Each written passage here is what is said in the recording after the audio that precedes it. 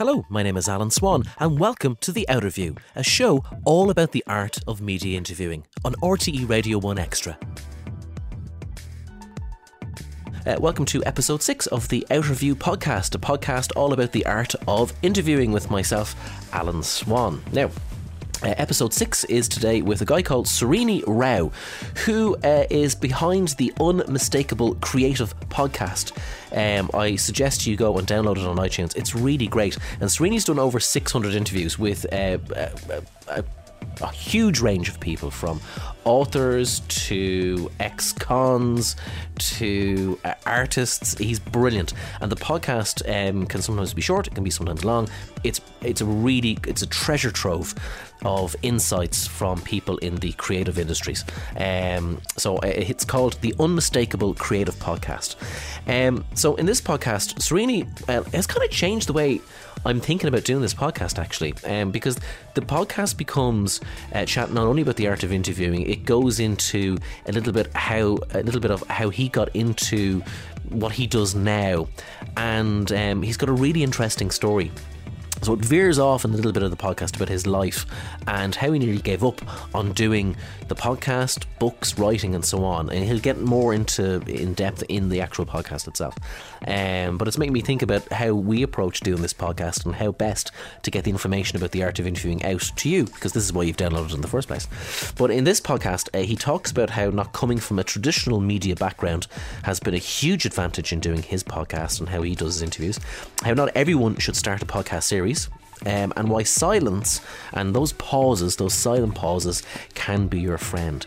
I hope you enjoy my conversation now with Srini Rao.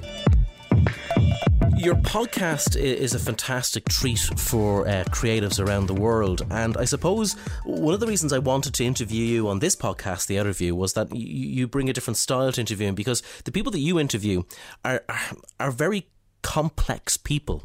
And how would you describe your style? Do you mean my style as an interviewer? Yeah. I guess really it's more conversational than anything else, right? Like I'm not looking, I don't go in with a scripted list of questions. Like it's much more spontaneous than that. You know, I really don't know how any conversation is going to go, and I think that's what keeps it interesting. Yeah. And do you find that having this conversational style, is it more difficult to get the guest warmed up, or, you know, what way would you start kind of an interview with a person in that respect? You know, I don't think so.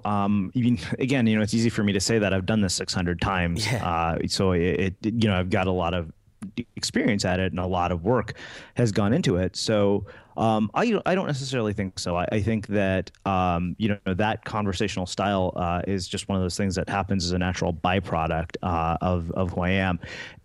I think that probably the biggest sort of useful piece of advice I could give here to anybody is that you don't go into a conversation and put somebody on a pedestal, right? Like you don't hold them in a higher status than yourself, because then you kind of become fanboyish and starry-eyed. And because I've done that as well. I think when you kind of see yourself as an equal to the person that you're interviewing, you're able to get a lot of things out of them. Just because they're successful, just because they've done all these crazy things, it doesn't mean they're not human. I think that's what I'm always looking for is really sort of showcasing the humanity of each person and making them seem relatable to the average person, or to somebody who's listening. One of our former guests, Laura Parfitt, who will be a very well-known BBC producer, said that before the interview even begins, the tone of your introductory email to a potential interviewee is very, very important. Yeah, I think that's actually a really wise piece of advice. So there are a few things that I think I have working for me, right? Is that I've got a credibility already that I can, infuse into the initial email. And you go and look at our iTunes reviews, 500 plus reviews, basically. Yeah, even former guests will say that, these interviews are unlike any that I've ever done, and most people can attest to that. They'll say, this is very different than every conversation I've had, because I've talked about things that I've never talked about before, and that's really consistent across almost anybody that we talk to, is that we're just able to get a level of depth. But I think that's a really, really wise observation, that that does kind of set the tone for the whole thing. And do you feel, Srini, that it's to your advantage that you didn't come from a traditional kind of media background, as in radio broadcasting, print journalism, TV? That's a really good question. People have asked me something along the lines of that before, and I actually do think that has been a significant advantage, because I didn't go into it with any preconceived notion of how it's done, right?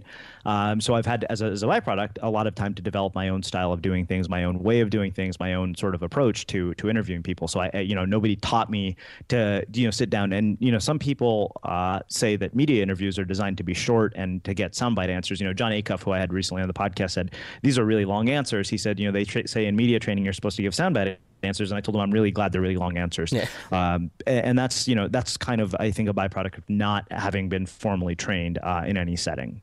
And do you feel that the art of interviewing is dying as a result of that media kind of soundbite culture that's around at the moment? Because it seems to be the byproduct of, PR companies having too much control over an interview process and not allowing interviews to breathe. Do you think the art is dying and that there's only very few people who have the opportunity to do kind of long form interviews?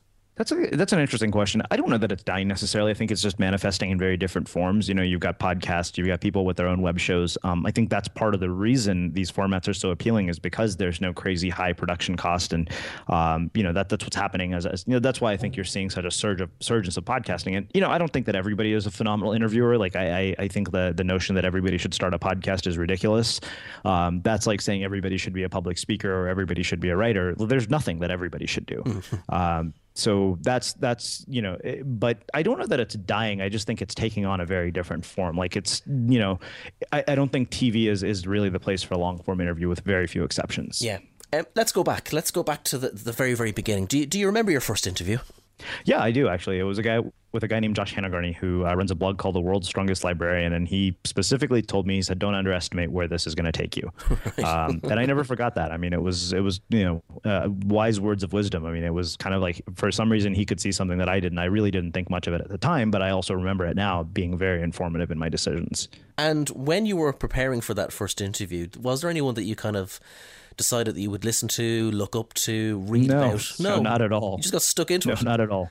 Yeah, I just kind of was like, okay, I'm going to interview this guy who's a blogger. And, I got a few compliments on it, but I didn't really make much of it. But, I think that as one of the early influences in my life was a guy named Sid Savara, who actually was responsible for the co-founding of the podcast. And he actually sent me an email saying that, he basically we joke that he likes to say that I'm a terrible writer, especially now that I'm, getting to do a book with a publisher. But he actually said, you've really got something with this interview thing. That's the thing that makes your work stand out. He said, it's not your personal development writing. And he said, I think you should really run with it. I think you could really, the interviews you've already done are like hidden gems. So he ended up helping me launch, what started out as Blogcast FM and became Unmistakable Creative. So, I think that the real sort of lesson here is messengers in our lives, right? Certain people come in and they give us messages, and we can choose to do something with those messages, or we can choose to ignore them. And in that case, that was very, very informative. And I know because I immediately went and bought the domain. I mocked up a first version of the site, and I sent him an email back and said, "Is this what you had in mind?" And he was like, "Oh my God." I said, "So let me know when you want to get started." And he unintentionally came along for the ride. He meant that I should start it, but I dragged him along for the first 2 years. And so I owe him a huge debt of gratitude for that, because he had the foresight to see that I was onto something. Yeah, because what I really admire about you is that you did write an article on Medium regarding that you nearly quit at one stage. That even though you'd done a ton of interviews. Yeah, that wasn't very long ago. Yeah, like what? Yeah, that wasn't very long ago. Tell us a bit about that. Because really, from an outsider like myself looking in, you see huge success, loads of podcasts, loads of fantastic content, but it nearly all ended for you. Yeah, I mean, here's the thing.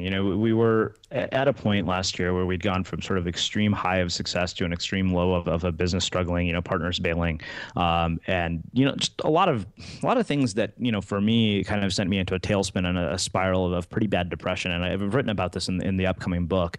But it was a moment in which suddenly we'd gone from a blowout success of an event sold out to sponsors to suddenly, a partner bailed out who, was going to be on our team, an event that, we canceled the same event, close to being canceled, sponsors not renewing their contracts. I mean, it was, it wasn't like we were dying, but the option was put on the table, from a mentor. He said, he said, you kind of have like three options. He said, either you shut the whole thing down and call it. And he said, and you go find yourself a job. Mm-hmm. He said, to do it on the side as a hobby, or continue. And persist. And so I kind of was like, I mean, after 5 years, what the hell, what's another year? What does it matter? So I mean, but to be honest, I was really thinking that this is it. Like, I'm done. Like, it's we're going to declare this a failure. And I think there's a difference between failing and giving up. But again, I think that appearances can be deceiving because, what do we show the world? We don't show them the challenges that we're going through, the struggles. We show them all our highlights. That's not, you don't sit around on Facebook talking about, feeling depressed or suicidal or any of those things because it's inappropriate. It's like these are things to be contained to a therapist office. So I think that's really the big part of it. It's just, I really felt that it had all fallen apart, and that, it turns out is not true.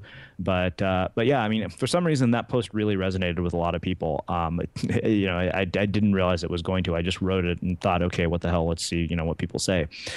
So I was kind of amazed because I think that it was, the difference was 2 months, in the time that I almost quit and the time that I continued, my editor came back to publishing from her job at Skillshare and found me and asked me to write a book, which, is kind of a major tipping point in a career. So, yeah, I mean, I think that every one of us at some point or another, if we're going to do really big things, are going to feel like that. It's not. I think the idea that it's perfect and that your life is going to be free of problems, that you're going to be smooth sailing at any one time is a fallacy. I think created by people who think they haven't reached a certain level.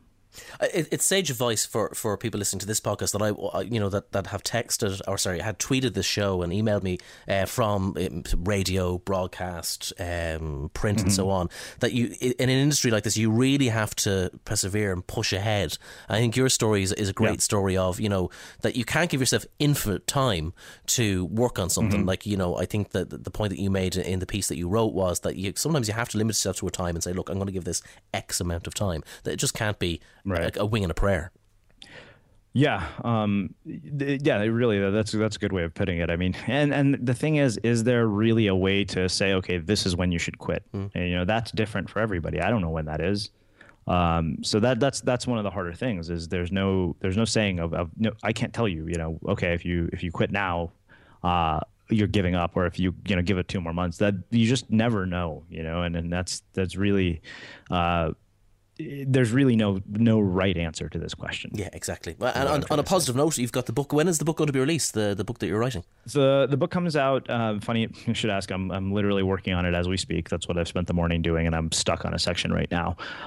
It comes out in August of next year. So I'm literally working on the next deadline, which is next Monday. So this whole week is going to be spent working on the book. Well, I'll only take a few more minutes of your time. And by the way, what part of the world are you in? I'm in Southern California. Very good. We're in windy Dublin at the moment. We've had probably the worst weather for the last year. It's absolutely horrific. So I'm sure the weather's a bit nicer there. It definitely is. Very good. Now, back to the art of interviewing. You mentioned in former interviews that you've done that listening is vital. That is really, really important. Yeah. Yeah, it absolutely is. And I think, there's something that I found, I think that maybe this is the most useful sort of practical piece of advice I can give people, is that human beings have a natural tendency to want to fill awkward silences. Because it's uncomfortable. And Robert Greene talks about this in the 48 Laws of Power. And in that sense, it's sort of manipulative. But in the sense of an interview, I think that when you don't say much and when you resist the temptation to fill an awkward silence, people become a lot more vulnerable, and they open up a lot more and they share a lot more. And I think that ends up becoming very powerful. Like if you've listened to an unmistakable interview, you'll notice there are moments when there are pauses, and those pauses, if you're listening, are like, wow, this is really long. And I know in those moments, I'm like, okay, this is a long pause, even if it's 10 seconds. But I realize in those long pauses, what's about to happen is probably the most profound part of the entire show. And that to me has been a big, big lesson in terms of listening, is not to fill, not to resist the temptation to fill uncomfortable silences. Yeah, because I suppose if this was a conversation where, say, I was in California right now, and I wish I was, sitting in front of you, I wouldn't feel the urge to, if I could see your face, if I could, read the body language that you were contemplating something, or you were about to open up on a huge topic. Whereas I think if you are doing an interview where I'm in one part of the world and you feel like, oh, I better jump in here. Yeah, and that again, I think that comes from it's a sense that I've developed right over a long period of time, like just to be intuitive about all of that. I can kind of sense where a conversation is going to go, or that I'm in one of those moments. Who has been, out of the 600 interviews, and you don't have to name names, but have there been any instances that have been quite difficult that you found, or found a kind of a line of questioning to get you out of a cul-de-sac, say, for instance, that a guest is giving you very much yes, no answers? So here's the thing. I'm pretty ruthless about interviews, to the point where I won't publish something if I don't like it, or I'll just call the interview in the middle of it. I don't continue conversations that are going nowhere. And I'm even willing to tell a guest that I don't care who it is. It's, and most people I don't think are crazy enough to do that. But to me, I'm not really doing something to insult the guest. I'm thinking about it in terms of, serving my audience. Like, I had a best-selling author once, and I was amazed after all the media appearances he had done, how horrible he was at being interviewed by me. And so I told him, I said, this just isn't working for me. I just don't think it's, I don't think it's going to work. And so, I mean, at this point, I'm really good at filtering who actually makes my cut. And that in and of itself is a whole art form. Yeah, because we have a lot of people from the public relations industry that listen into this podcast, and this is something that one of our past guests, Jeff Lloyd from Absolute Radio, gave out about. He was saying that it really irks him that public relations people don't prep their guests or prep their clients enough for the specific show they're going on. So they kind of write a one rule for all press release that goes out, as opposed to if that author knew the style of podcast that he was going on, that he could prepare some, that he on his side could do some research and be ready for the line of questioning that you would be giving, as opposed to putting him on, say, a generic show where he was going to be asked generic questions. Yeah, I mean, I think that's often, people kind of know, what they're getting themselves into with me, is that, this isn't going to be your standard interview. And, that's kind of, that sets the tone right from the start. How much research do you do? How much time would you spend on, say, if you were preparing for a guest? How much graft would you put in? So I think this is going to surprise you. Hardly any. But that's, I'm unusual in that I might read their about page, but beyond that, not much else. So I tend to read, I'll look at their about page. And in some cases, I don't do any research because I want to, to me, the interview is the research. That's why we're able to go in such depth, like I know, what I want to know about somebody. So, by the time they get to my radar, they've, obviously passed through a lot of filters, and I have a pretty solid sense for what this story is about. But I tend to stray to the side of not much research. And that's a delicate balancing act, right? It varies from person to person. Like if it's somebody I know has been interviewed 200 times on 50,000 podcasts, I try to avoid asking them questions they've been asked 1,000 times. And sometimes that requires a bit of research. But overall, my research process is minimal. Because, for people who haven't heard your podcast, and I recommend that people get the Unmistakable Creative, it's fantastic because you go from everyone from researchers, it's quite a potpourri of people that you get to talk to, from ex-cons to graffiti artists, best-selling authors, and so on. So I suppose, in a sense, that is a style that suits you. Yeah, I mean, I like people who have fascinating stories. Like, that's why I think online marketers are boring to talk to, because I don't want to talk about online marketing. And that's just not what we do. If people tell me that they're like some sort of online marketing specialist, I don't see any reason in talking to them. There's no story there. But my entire thing is I'm driven entirely by story because, we're wired for that. And so people, I think, have a much higher tendency to respond to stories than they do tactics and information. I said somewhere once that, your story is information is a commodity, but your story is not. And, to really understand that, I think is essential to thrive in the world that we are in today. Tips and tricks when it comes to the art of interviewing. One of our past guests told us this great little trick that a biographer used on him, where he would, if he was going to go to an interview, that he would bring props with him. So say, for instance, he was interviewing somebody about the Beatles. He would bring an old, say, ticket stub to elicit memories from that interviewee. Have you got any kind of little tips or tricks that are a little bit different that you've used in the past? Boy, that's since I don't do any of my interviews in person, I'm not sure that I have anything quite like that off the top of my head. This is going to sound like a weird one. Don't listen to other interviews that people have done with them. That's what I would say. Because that will tend to taint your questions. You'll end up asking. it's funny because you think that will prepare you by not asking, questions they've already been asked before. I don't listen to a lot of people be interviewed on other podcasts. Like somebody's like, oh, you should listen to Tim Ferriss on this podcast. I'm like, well, I'm not going to listen to Tim Ferriss on that podcast because I want to conduct my own version of a conversation with him. And I know that if I listen to somebody else interview him, it'll totally screw up everything I'm doing. And talking about people like Tim Ferriss, who has become a phenomenon in podcasting, in that type of long form interviewing. And I suppose in one way, Tim has got the advantage of having access to really high profile guests. So, having high profile guests gets more attention, gets more people to listening to the podcast and so on. But do you think there's something that Tim does in his podcast, in his style of interviewing, that's a little bit different? Is there anything that you think stands out the way Tim does it? I like the fact that he goes really long. I think that's unusual, in that he lets people talk and he goes for a very, very long time. I mean, he does bring in a lot of, similar questions that he asks a lot of people, but I like the fact that he goes for a very long time. That's unusual. And, you have to have a lot of patience to listen to that, but I think that's also what makes it special. And the thing is, like, a Tim Ferriss conversation is evergreen. And I think that that's something that we have also, accomplished at Unmistakable Creative, is that, the conversations on Unmistakable Creative will be as useful to listen to 2 years from now as they are today. Very much so. Very much so. And that's, I want things to be timeless. And I think Tim does a good job of doing that. Absolutely. A final couple of questions, and thank you so much for your time, Srini. It's a pleasure to talk to you after being such a fan of your podcasts. Is there any books or any sort of articles that you've been able to send to people to help them in their line of questioning or in the art of interviewing that might help them out? If there's some journalist friends of yours that you said, do you know what, you have to read this book. Boy, it's great. The Art of Interviewing, 48 Laws of Power by Robert Greene, is really a book about communication, I think. That's absolutely essential in my mind. Like, I've learned a lot from that book in terms of how to navigate a conversation and, how to control a conversation. Thank you so much, Srini, for coming on the show. There's some absolutely brilliant nuggets and tips there for people listening in. Is there any other podcast that you could recommend for people listening into the Outerview that you would think, they should listen to these podcasts or these radio shows or these broadcasters who are just on their game? They're just fantastic. Who should they listen to? The Off Camera podcast by Sam Jones, I think, is phenomenal. He interviews a lot of celebrities and he does a really, really amazing job getting brilliant nuggets out of them.